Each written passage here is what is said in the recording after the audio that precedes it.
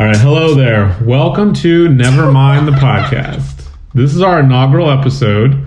We'll be choosing artists to showcase how we feel they develop their overall sound and attitude with our take on who influenced them. First up, let's introduce ourselves, being that this is our first outing. What's that cartoon? The one? No, stop it. The Hello Dad. That's what you sounded like. It's not Scoobert Doo. This is, I think you're still in cartoon mode. It's supposed to be about music. But you and your fucking cartoon dreams and fantasies. I'm doing voiceover. Oh my God. Well, my name's Patrick Butterworth. A lifelong music fan, lover. Played drums in a bunch of different bands and been doing that for years. So definitely have an opinion about music, and I'm excited to see what we're going to do with this. I think it's going to be interesting to see how we put all these things together, what we're trying to do. And most of my background of being influenced itself and listening to music was because of having an older brother that just brought that much more music into my life. And that's Chris. And I'm the older brother, just music fan extraordinaire. Never really played in a band. Used to play a little bit of music here and there growing up. But just a lover of all music, all genres, all styles, since I was a little kid. And today we're going to discuss what we have derived of the influencers for Nirvana's major label debut, Nevermind. It was released in September of 1991. Butch Vig was at the helm for production, and it was released on DGC Records. Yeah, so then I think like this whole album, it's basically just a pop album. You know, it's like pop songs with an edge. There's like really, really big guitars, lots of distortion, huge rhythm section. But overall it's pretty polished. Like it sounds like, you know, like a punk rock band that got put through the ringer with the producer that ended up with, you know, an album that was going to be able to be played on the radio, which it was.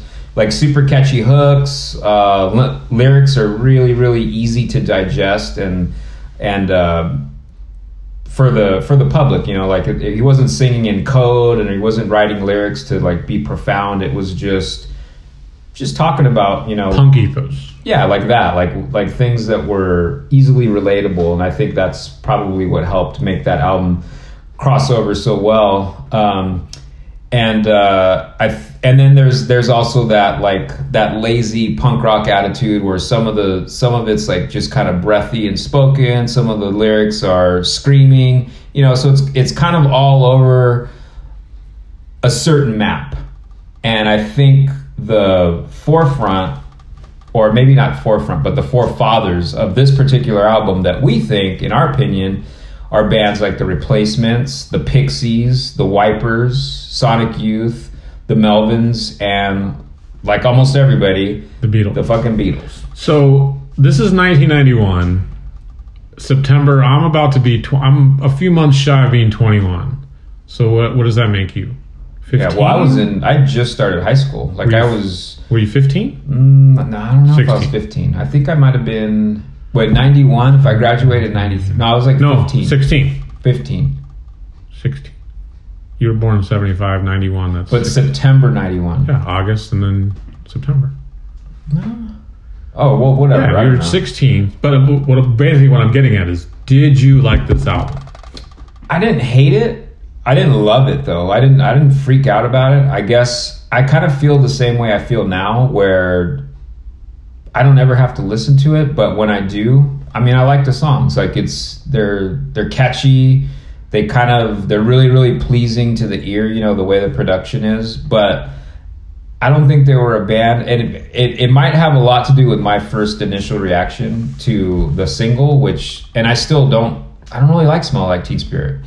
And I think we're trying to like go through this album. We were talking about it before, and we're kind of not talking about that song in particular, because I don't think it's a good representation of the album. I don't think it's poppy. I don't think it. You think it's the weakest song? Maybe not the weakest, but I don't think it says Nirvana like all the other songs do. You know, like all the other songs have. I don't know. I guess it's not catchy to me. Like, I don't like that riff. I don't like I think it's really lazy. I think it's like almost like we're going to talk about Sonic Youth. Like Sonic Youth, Dirty, I think came out after this. And what's their hit off that? Remember 100% it was or Sugarcane? 100%. 100%. So like that song, like it sounds like a joke song. And I remember when I first heard that song, like I was like, Sonic Youth, this seems like a band that I should be listening to, because already the name's catchy and because they had the credibility. You know, they put out that movie 91 Punk, the year that punk broke, and they were kind of like the bigger band than like Dinosaur Jr., Nirvana. Nirvana was supporting them on that tour. Yeah. So they were like the big brother band. But I remember when that video came out, it was all over the place, and I remember seeing it and I was like, this band sucks. Because I didn't like it. But I don't think I could picture the video. I think it was just like a dirty apartment. Oh, no. Oh, no, I'm thinking of Sugarcane. That was the one with Chloe Sevigny. She's like a runway model in like a department store. I don't think I ever saw that video. Yeah. It's actually kind of a cool video because it's like 8mm film. It's not like... It's like super grungy, like dirty, low budge student film. Yeah. So that's good that you bring that up, because... So me saying like, yeah, that's the first song I saw, the 100% or whatever. And like that song, it sounds like a band that doesn't even know how to play. And that's probably like their 7th album. Yeah. So that was my first initial like introduction to that band, kind of like what Smells Like Teen Spirit. And I just thought it sucked. But then if you listen to the rest of that Sonic Youth album, like Sugarcane, that's a fucking perfect pop song. That song's great. So Sonic Youth was formed 10 years before Nevermind came out. They had actually released 6 records by... Yeah, they had already put out Daydream Nation and Goo, like all their big things that made them who they are. I don't know if Washing Machine's on that list. That's way after. Or... no, Washing Machine's way after. Sister? What's the fucking one? I can't think of the name. I don't know. But anyways, like... I can't take that right now. But you know what I mean? Like that like Smells Like Teen Spirit, like if you listen to everything else but that album... It's great. But that song... They're totally different. I was 20. If it came out in September, I think somebody put it on a party. I didn't really care for it. And then we bought the CD, took it to a friend's house and played it and started to like really, really absorb it a lot more, listen to it. And then December of that year, they opened for the Chili Peppers, and I was at that show. Yeah, we went. It was Pearl Jam, them, and the Red Hot Chili Peppers at the LA Sports Arena. I missed Pearl Jam, but I saw Nirvana and Chili Peppers, and I think seeing them live made me like them more than I liked the album. I think they had like a presence, especially for me, it was a lot of Dave Grohl. Dave Grohl really was the impressive one of the group, to me. Yeah. I remember that show, and I thought they sounded good. I think it was just too big for them. Like they're not like even though that's what they turned into after, they didn't seem like an arena rock band. Like they didn't, there was just 3 dudes on the stage, a big giant, like bass player. Like what is it? What do they call those? Not ape, but it's like Neanderthal, druid. Yeah, like something like that. Like he was just they didn't even look like you know how now every band it's like they have to be kind of, it's like this package. And like the Hives, for instance, like they all are the same height and they all wore the same outfit, and it almost seems like there was a certain jump, I don't know, maybe in the early 2000s when music just got so over commercialized, where you just see people on the street and it's like, oh, they look like they're in a band. Like Nirvana didn't look like a band to me. It was like 3 dudes that maybe just met and then they just decided to play together. 3 stoners that were squatting in an apartment that found instruments or something. Maybe, like, I don't know. But I didn't think that they commanded the audience. Then again, too, they kind of just got thrown right into it, like, out of nowhere, you know? Like, Right. that record came out, and then they started winning, like, all the awards, and then they started playing bigger tours, and... but anyways, like, it didn't necessarily make me like them any more or less. It was kind of just like, I don't know, but I don't know. So let's talk about the songs. So the first one that's catchy for me is In Bloom. And as far as I mean, like I said, I'm not a musician, but for me, it sounds like it's a simple single time signature. There's some pitch shifts that have kind of give it an anthemic vibe. And in the vein of the Pixies, the way Frank would kind of talk sing and then get into kind of more of a yell. I feel like that could be a total Pixie song. Like the swaying back and forth, you know, the what do you call that? Is it a crescendo when it goes up? In volume? Well, we're just like when the pitch goes from like and then you know what I mean? Like, what do you call that when like the time? Because the time doesn't change. No, it's not a crescendo. It's just, I don't know. It's just a simple build-up, but it doesn't change anything as far as the structure of the song. Yeah. The Pixies did that. They did that where it's like an attention grabber. It's like, you know, like you have a quiet part of the song, and then typically it's like your verse is quiet and then your chorus is big and loud. And I think Nirvana probably learned that from the Pixies, where, you know, every song, there's some songs that have hooks everywhere, but then typically the hook is in the chorus. And the Pixies were like masters of just having these big hooky choruses where the volume was like lifted too. They probably even did like work in the studio to make their choruses sound different than the verses, you know, by just boosting it. Whether they're using like a little boost box that basically all the signal goes through, and it's just digitally manipulating it up. Well, I think they probably were doing using analog stuff, so I don't necessarily think that it's digital. But this was made in the advent of CDs. This is before. But they probably made this to tape, though. No. I'm saying I'm sure they recorded it to tape, but as far as like mastering, like they mastered it probably for a CD that can hold the higher range and it clips. It would clip. Yeah, that's where those boxes come in. Right, they start pushing it to the maximum levels. Before, when it was all analog, nobody really did that. Nobody was really doing... Yeah, well, I don't think the technology existed. Yeah.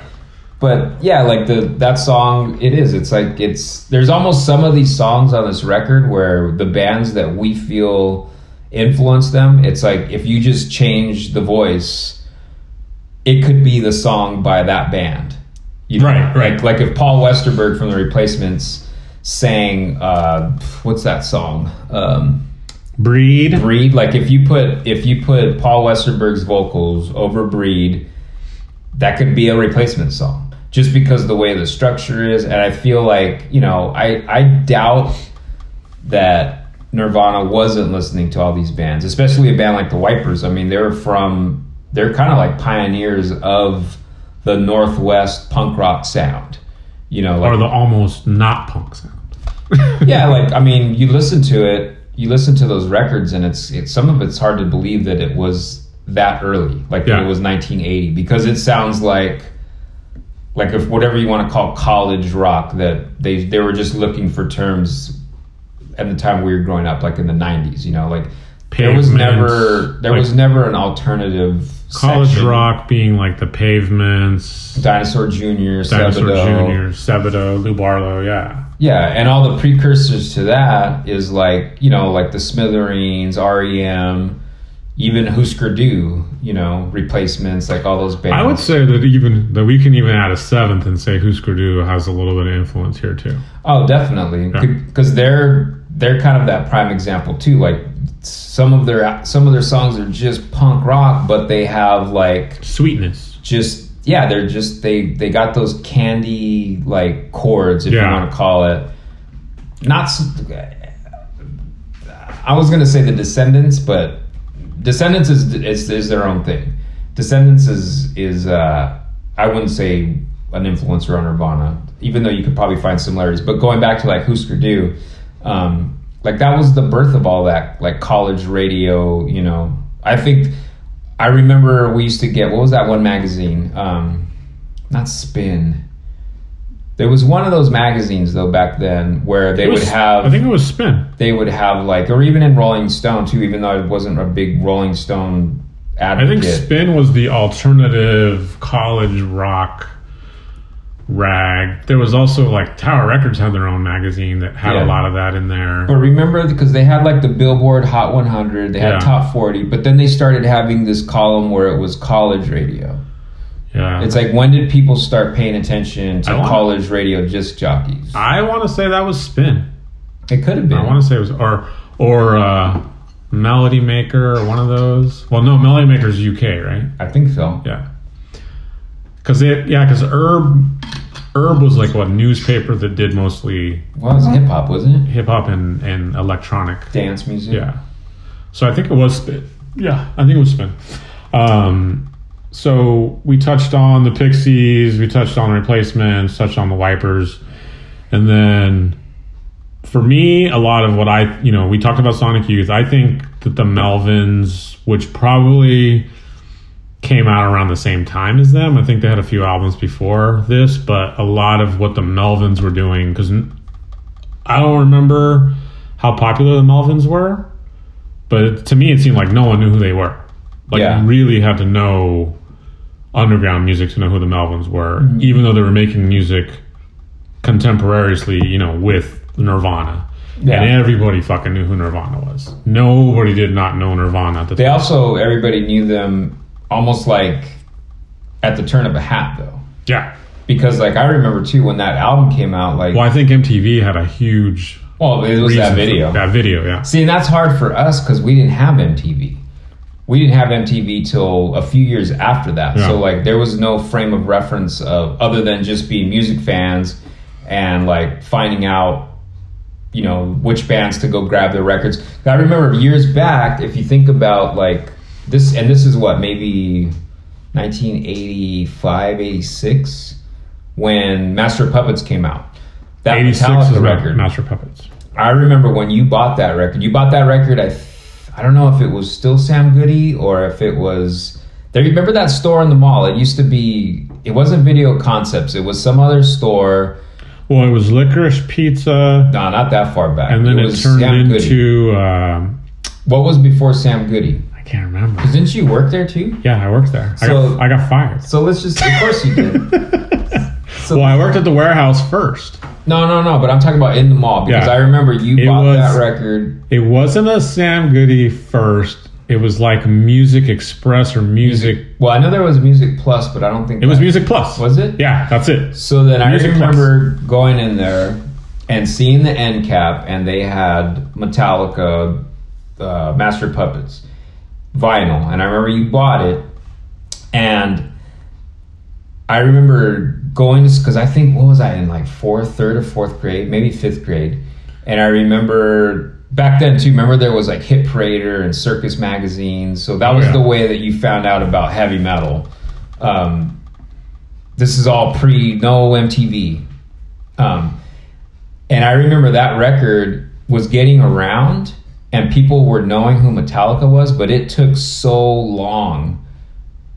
And with Nirvana, it was almost like going to school one weekend, it's the weekend, and then you go home on the weekends, and then you either talk to your friends or you just, I'm going to see you next week, whatever. And then it was almost like you came back and like everybody knew who Nirvana was. So what we, like today, people, they call it like a viral video. So they were like the first viral band. Like, you couldn't get away. Well, the Beatles on Ed Sullivan was probably the bigger viral. Yeah. But the same. But I mean, in our contemporary times, like, my friends knew who the Misfits were but I can go to school and ask 100 people and they wouldn't know who Exactly. this was.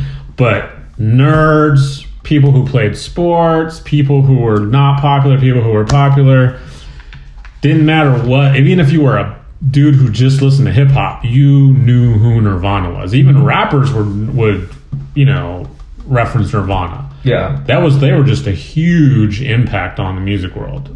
Didn't they win the Grammy and they won like... I don't even remember if they won Grammys. They probably won like MTV Awards when all those things, I guess, meant more than they do now.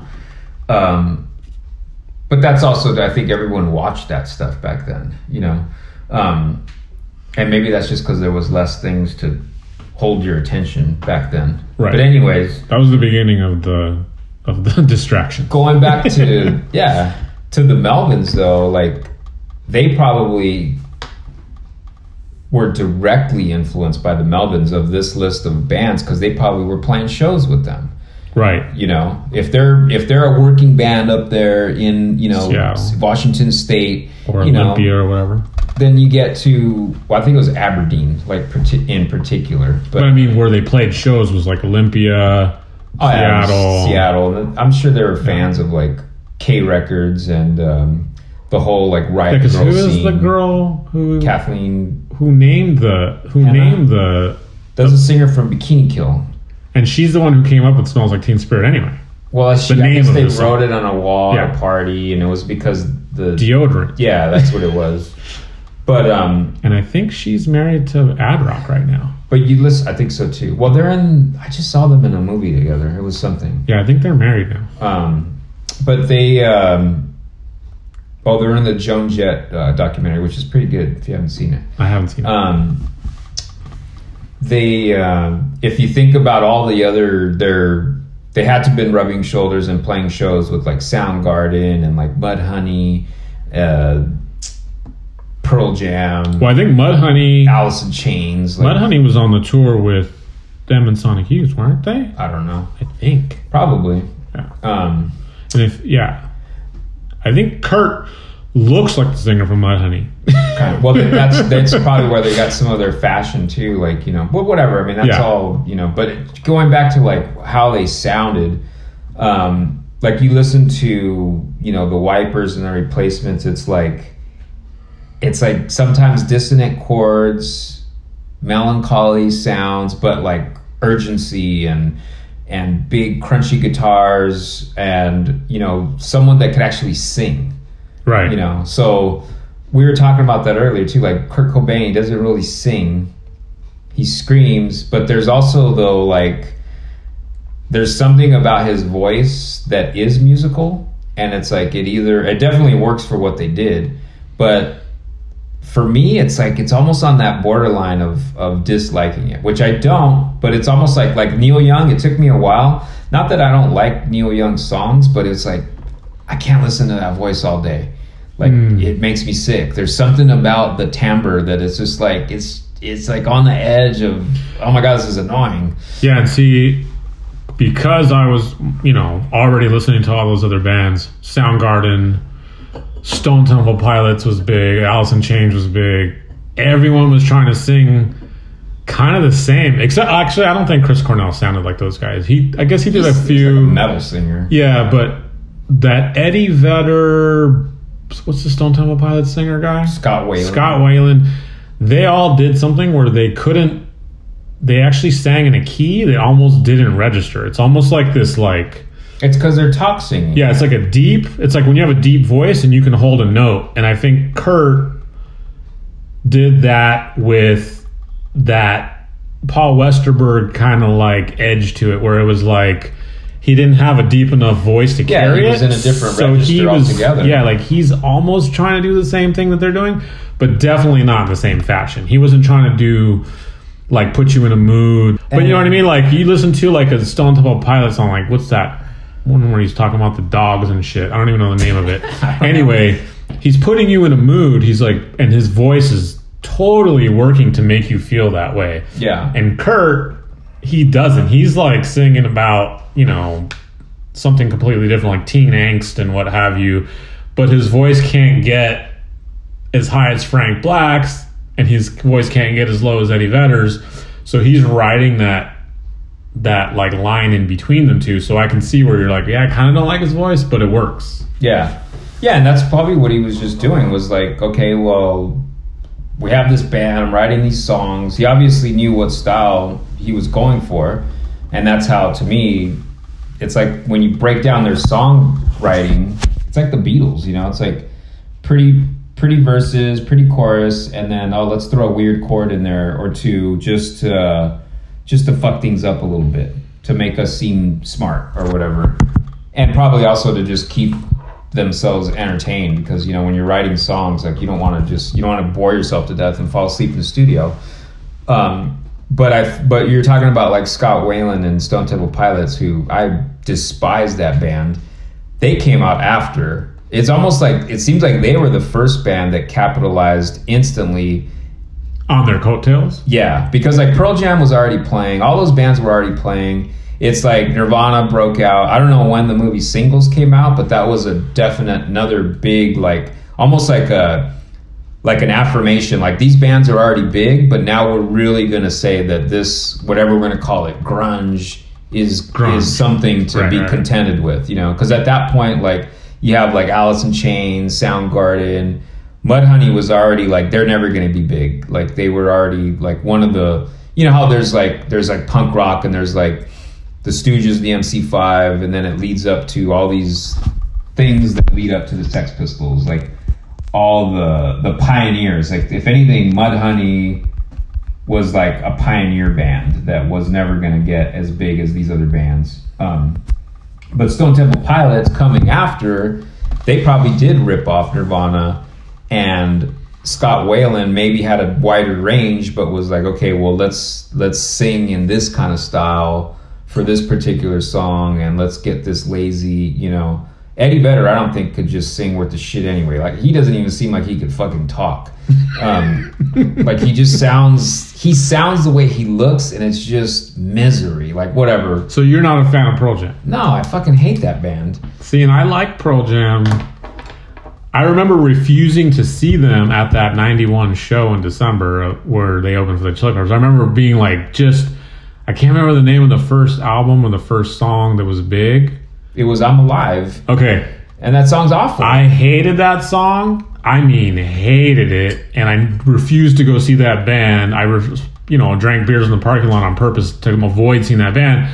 But the album that came out after that one, I started to like, the sheep head or whatever. Versus? Is that Versus? Yeah, and I actually liked that album, and I liked the albums that they made after, and I actually went back to listen to the first album. There's a few songs on there that I'm okay with, but I definitely hate that Alive song. Like, yeah, and see, that's how like Smells Like Teen Spirit's like almost, well, maybe not all of them, because I don't remember Soundgarden. I remember liking Soundgarden through and through, but that's probably because they had that like metal edge or whatever. I remember Soundgarden in high school. We had, who was it? Nancy, my friend Nancy. She had one of their albums, and I loved, can't even remember the name of the song. It's like, Hands All Over.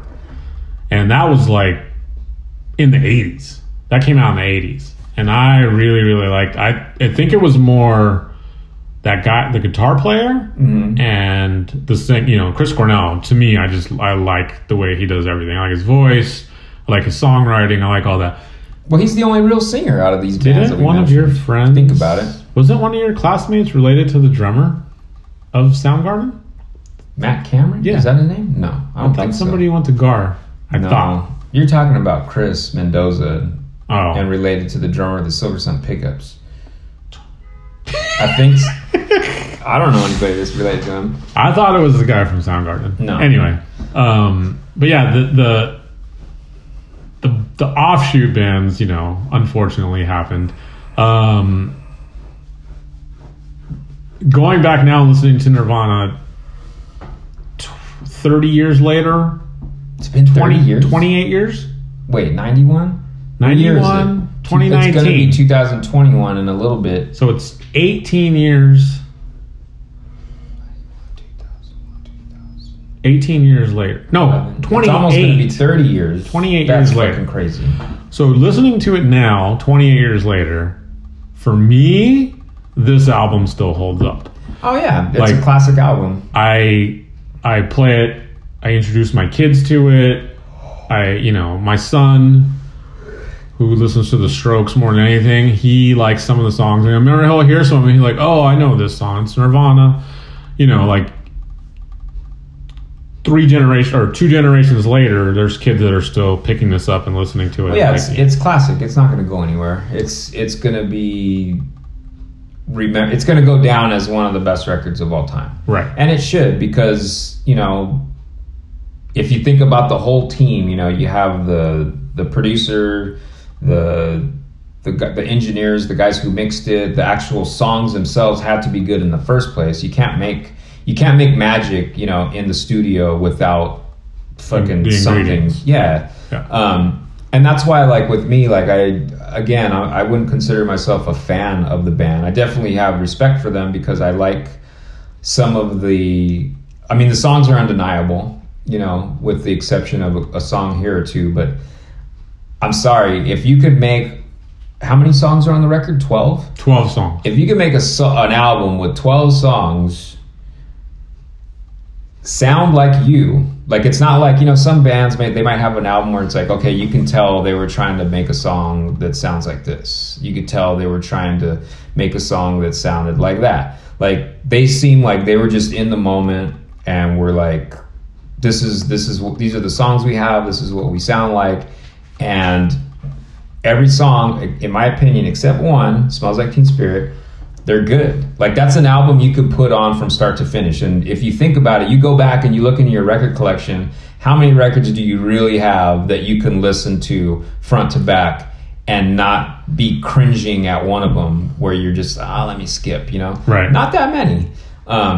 It's a complete album. Yeah. And like, kind of going back, because I was thinking about this, like, going back to like thinking about Pearl Jam and how bad Eddie Vedder is, like, the music too, to me, it's like bad Aerosmith with someone who can't sing. That's what Pearl Jam is to me. Anyways, another reason. Next episode, we're going to review Pearl Jam's Pat's favorite album, Pearl Jam's Versus. Fucking hate him. So we disagree on one thing. Smells Like Teen Spirit, since we didn't want to talk about it, I'm going to bring it up. The riff. I think it sounds like they ripped off Boston's More Than a Feeling. You think it's just coincidence. But on the bass line, I don't even know what you call that part. We both conclude that the song Come As You Are was a straight lift of Killing Joke's 80s. That's one thing we agreed upon. That's like common, like everybody, for the most part. But there's there was even a lawsuit about that. But there's a lot of kids that don't even know who Killing Joke is.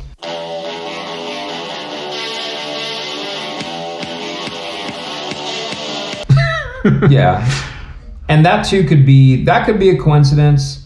I think the thing with the Smells Like Teen Spirit, the guitar riff sounding like More Than a Feeling by Boston, I hear the rhythm of it, but the notes are so different that I feel like it's completely different. Because then if you're getting into this, and this is me, like, coming from a musician's point of view, is you're going to run out of rhythmic patterns after a while. If you listen to anything by Motown, I mean, how many of those songs have the same drum beat? We're just talking about rhythm first. Right, yeah. And then you get into strumming patterns, because now music gets a little bit more complicated when you add melody, because rhythmically you can't technically play notes on drums, but that is setting the precedent for what is going to be put on top of it. Right. And there's only so many beats that, exist in pop music. When you really think about it. But you don't think about the beat as much as you think about the melody, because that's when how are you going to say, oh, well, this sounds just like that? Like, what was that song earlier that we found? We've actually found one song that sounded like another song that sounded like another song. So we're talking about Breed, which is on the Nevermind album. And sorry, not Breed. Stay Away. So the song Stay Away... That's like the fast kind of punk rock song. So here's a sample. And then we're saying that it sounds like this song by the Wipers. I mean, clear as day, it sounds Over the Edge. That's Over the Edge. Yeah. And then the Wipers, which that was what was that Wipers like record? 80, 1980. And then we're talking about the Wipers. That song from the Wipers actually sounding like an older song by the Dickies called "Give It Back," which is a couple years older, in like '79, I believe. Yeah, and almost like rhythmically, and the notes almost sound like a carbon copy, like a straight lift. Yeah, but they're all good, and because those bands, like, it's because their singers all sing different. It's because they're, all the elements that make those bands what they are. You can play them in order. To me, you can hear similarities, but they're also like, the Dickies don't sound like Nirvana, don't sound like the Wipers. The Wipers definitely do not sound like the Dickies, but Nirvana they sound like so it's weird.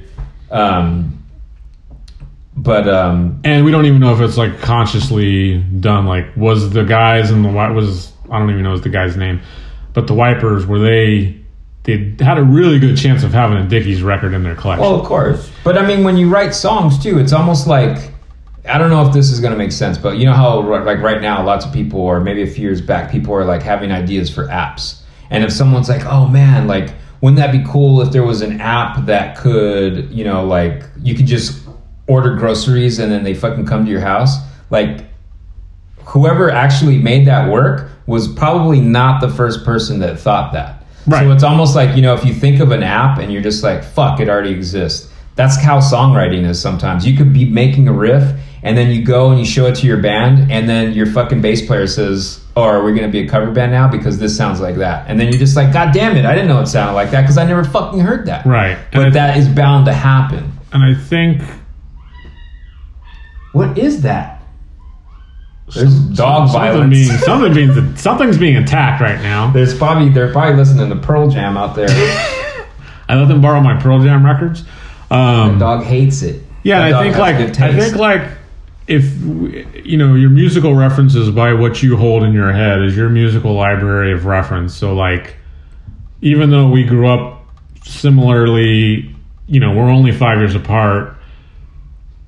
The things that I've continued to keep listening to, I hear different things in them. You make music, so you have different things inside your head. Mm-hmm. I think that could be like, if subconsciously he came up with the riff that mimicked the Boston song, it didn't sound like he was maybe ripping it off, but it's so close and it's just a few notes off. I think Jimmy Page did that a lot. I think Jimmy Page had a lot of like blues riffs that were like... Well, he straight up lifted stuff. He straight up lifted them, but there's a lot of other Led Zeppelin songs where it's just... Like, because he listens to so much of that blues, mm-hmm. even when he was trying to come up with riffs, well, he had to stumble upon something that sounded like this. And that's kind of like, not in Nirvana's case because they weren't around that long, but that's kind of like the Ramones. You listen to their later stuff, they're like a Ramones cover band. And it's not so much that it's like, oh, well, like, I'm going to bite my own style, but I'm sure, Johnny Ramone, the way he plays, he has a certain sound. And if Dee Dee was writing most of those songs, it's like, okay, well, how am I going to change these 3 chords again? And like, you listen to the Ramones and there's so many songs but that's why they sound the way they do. Right. But they almost become not a parody of themselves, but like, they just sound like themselves, like eventually they probably ran out of song how many different ways. And if you don't think about mathematically, because then you can, it's probably infinite, but like, how do you jumble those 3 chords, not just the notes, but where you get that extra edge on, like, I'm doing Rubik's Cube, I don't know why, but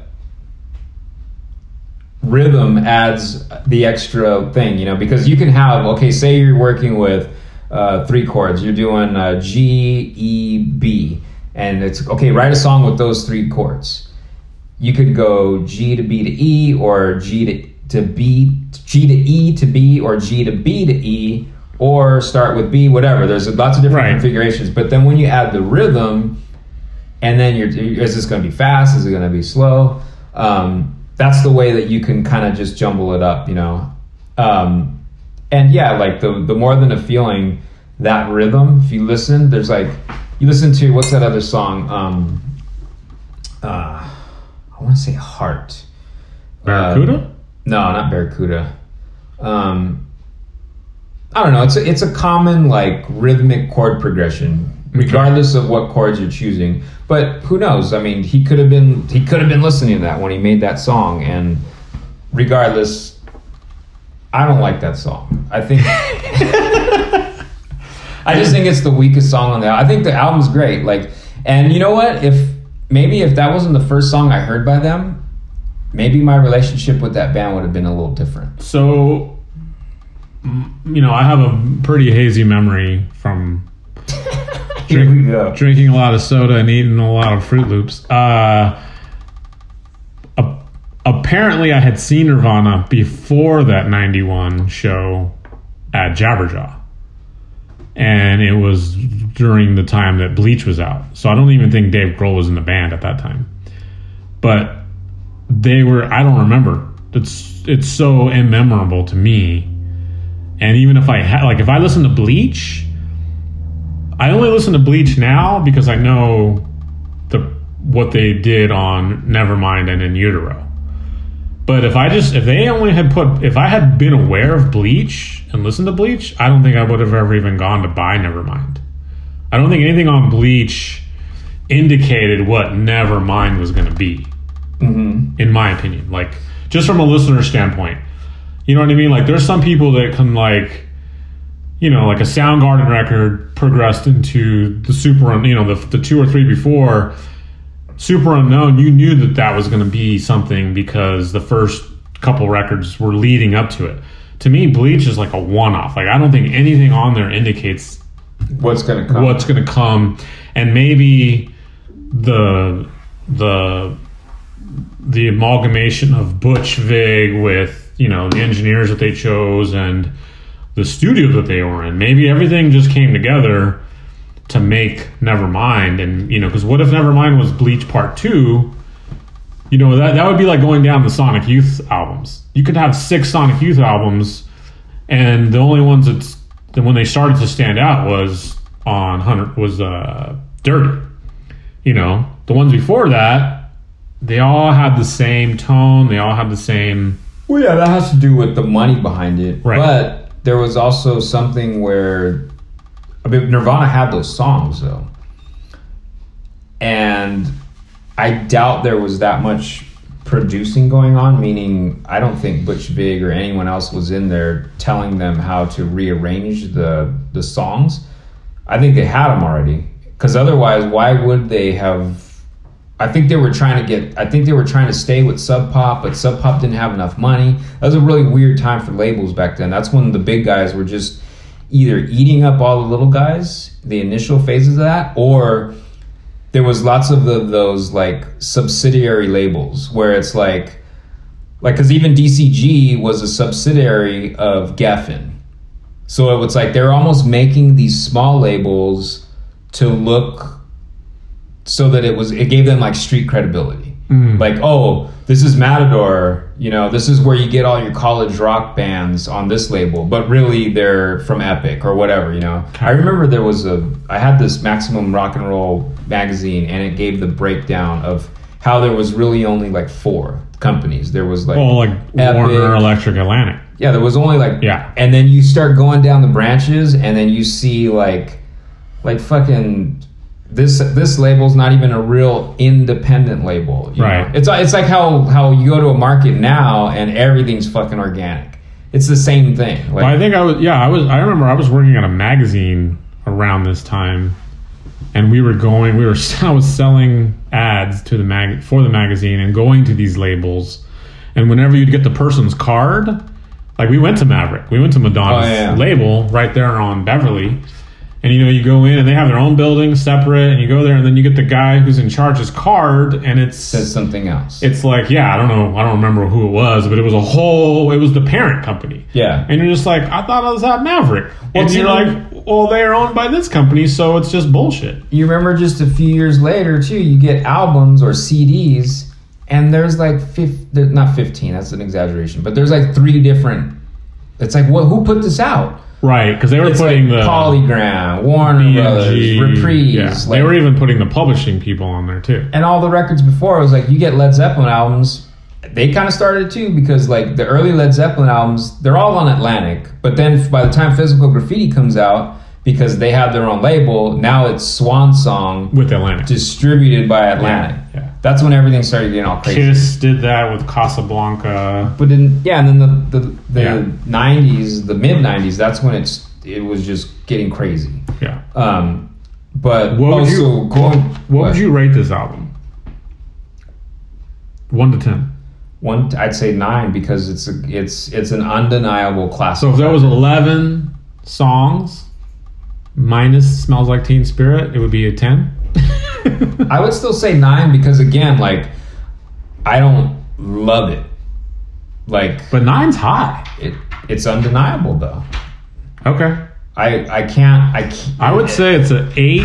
I would say a 7.5 to an 8, and this is strictly listeners' standpoint, fan, people who spends most of their time going to buy records. I think the 7.5 is the catchiness of the songs, but if I'm in my car and I can't think of anything to listen to, I don't think about this album.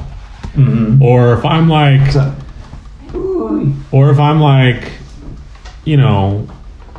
trying to introduce, like, I have 2 kids, I'm a dad. If I'm trying to introduce my kids to something, I did bring out this album because my son started taking a liking to, more rock and roll type stuff, or like more stuff in this genre, this realm.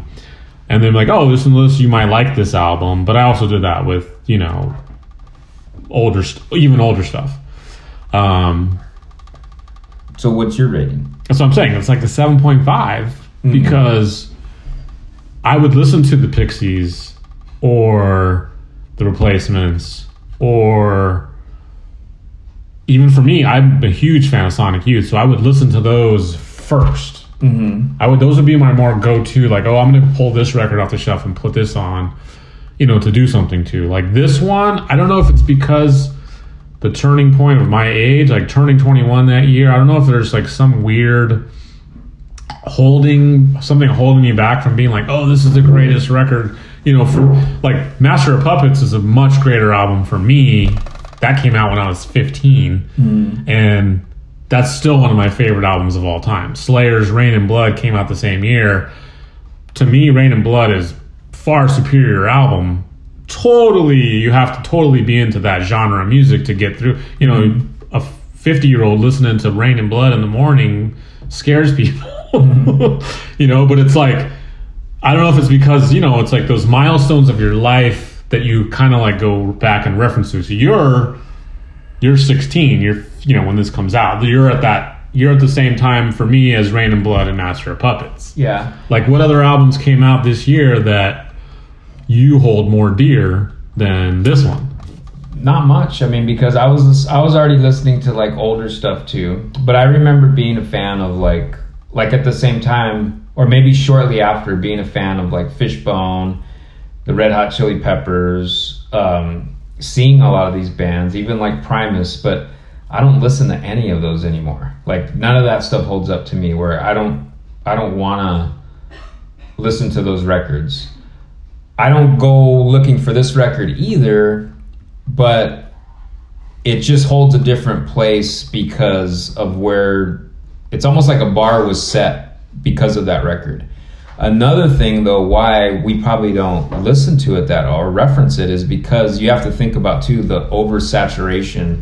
Like, for years, and you probably, depending on where you go and spend your time, you can still hear a lot of these songs. Like you can't. Where are you going to hear any song off of Master Puppets in public unless it's It has to be a heavy metal bar. Unless it's the guy pulling up next to you in his Camaro. Well, the only place I would say would be like a monster truck rally. But that's what I'm saying. Like a UFC fight. You could go to Whole Foods and hear a Nirvana song still. You can go to Urban Outfitters. So I think that it was oversaturated. Got it. I wonder if there's Muzak versions. I've never heard an elevator version of. I know sure there is. I know for a fact. Kaziar probably has to have a Muzak version. I know for a fact they have the Rockabye Baby version. What's that? It's baby-fied versions of albums. They do Radiohead. I know they did Nirvana. They do a lot of it's the Beatles, but basically they make it into baby chimes, and they definitely have Nevermind as one of the, because I played that for the kids when they were babies. But yeah, it's definitely a must own. It's definitely something that should be in your collection, you know, and it's definitely something to dust off and go back. It's almost 30 years. That's crazy. 30 years.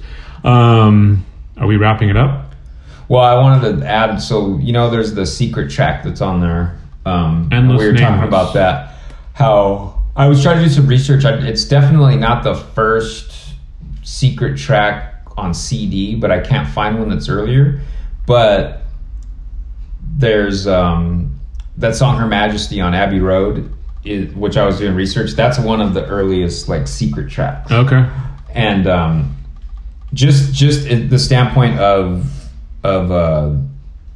a secret track being a secret track, because the one that the Nirvana has, it's actually a song, and that song sounds like the Melvins. If anything, that sounds like a leftover from Bleach, possibly. That definitely sounds more like something you hear on Bleach, but to me, it's a Melvin song through and through. Yeah, but that's probably a leftover. Probably, yeah. I mean, a lot of times when you go make records, it's like sometimes you might not have all the songs. You have something left over that didn't make it on the last record. Right. Sometimes it's even songs that you had before the first record, but they just couldn't cut it. But kind of in summation, like them being influenced by like the Pixies, that just those perfect pop songs with an edge. Like I think the Pixies didn't get enough credit as they should have while they were really existing in their prime. Like they should have been way bigger. They should have been, like, in my mind, almost kind of like America's like answer to the Smiths or something, just with like their songcraft, their influence, like, or like an Echo and the Bunnymen at least. Yeah, like they should have been huge. Yeah. I mean, they're still one of my favorites. Definitely. But they had that sound where it was like, it's the Pixies. And I think this Nirvana album, like I said, like, it's not that they're not wearing certain influences on their sleeve, but it still sounds like them. Right. I think that they were listening to a lot of Replacements and the Wipers for that other, like what the Pixies, how they sound like the Pixies is more like what's that song? Not Polly Want a Cracker, but like the one baby to another says I'm lucky to met you. Whatever song that's it's all do do do do do do. That's total Pixies. It's like singing, happy go lucky, singing with just the bass rolling, no but guitar, distorted guitars. Like, you know, like a lot of the Pixie stuff is like punk rock in the way that like Para Ubu was punk rock, where it's more about the concept. Not necessarily let's just play fast and loud and hard, you know. Right. But and then like the Beatles, like with them, that song too that we just mentioned, that's kind of like I Want to Hold Your Hand to me, like the vibe of the song. Right. But another thing that I like love about Nirvana's legacy is some of the stuff when they just started getting overblown and okay, now you guys are going to be on every talk show and this, like, I think they botched some of their performances on purpose, where I think they were supposed to play certain songs, like they were supposed to play Lithium, but then they played something else. Like, that's awesome because they basically were like, no, we're not going to be told every single thing that we're supposed to do. And that's kind of like the Replacements being banned from Saturday Night Live. Like, you know, the guitar, like, what's his name? Bob Stinson's wearing a dress and they're all wasted and they went and like Shat and Lorne Michaels, in his desk, or like all these things, like the antics that was they like picked up on. Like they're shooting themselves in the foot when they're trying to get to the top. Right. And I think that Nirvana doing some of those same steps is kind of cool, where it's not just, like, oh, you can't make any mistakes and you just have to follow the rules. And, I think that's just chicken shit. Like it's like, you're supposed to be rebelling against something. You're playing music because you don't fit in with regular society, and you can't just go be a normal person because you're all fucked up. So when they give you more and more normal things in your world now that you're a part of, it's like to still rebel against that. I think that's what separates like the people that are paying for it all, because they really don't know shit about music. They just know about numbers. And I think that wasn't lost. And I think it's cool. I think Oasis did that too in their way, in their time, and they were huge. But nowadays it seems like, for the most part, if you want to do things, then you have to like follow this set of rules or whatever. You get trotted around like a show pony, but you know that going into it. Yeah. Or you do your shtick of, oh, we're gonna do everything to piss people off, and then people could just see that a mile away and be like, well, this is like Pussy Riot. Like, oh, well, do you even have any really... Or even Kanye West. You might have something to say, but where's the musical merit? And I think these guys, with this album in particular, and that's why I rate it so high, is that they actually did. Yeah, that's true. I could see that point for sure. Definitely. One of the things that we touched upon, or one thing that made me curious, was the detuned bass that Chris Novoselic is playing, which basically gave us our idea for the next record that we want to talk about, which is going to be 9 Inch Nails' Pretty Hate Machine. So that'll be episode 2. I don't know when that's going to come out. Whenever we have time to get together. We've been trying to do this for a little bit now. Hopefully you liked it. Leave us comments. Thank you. Yeah. That was over.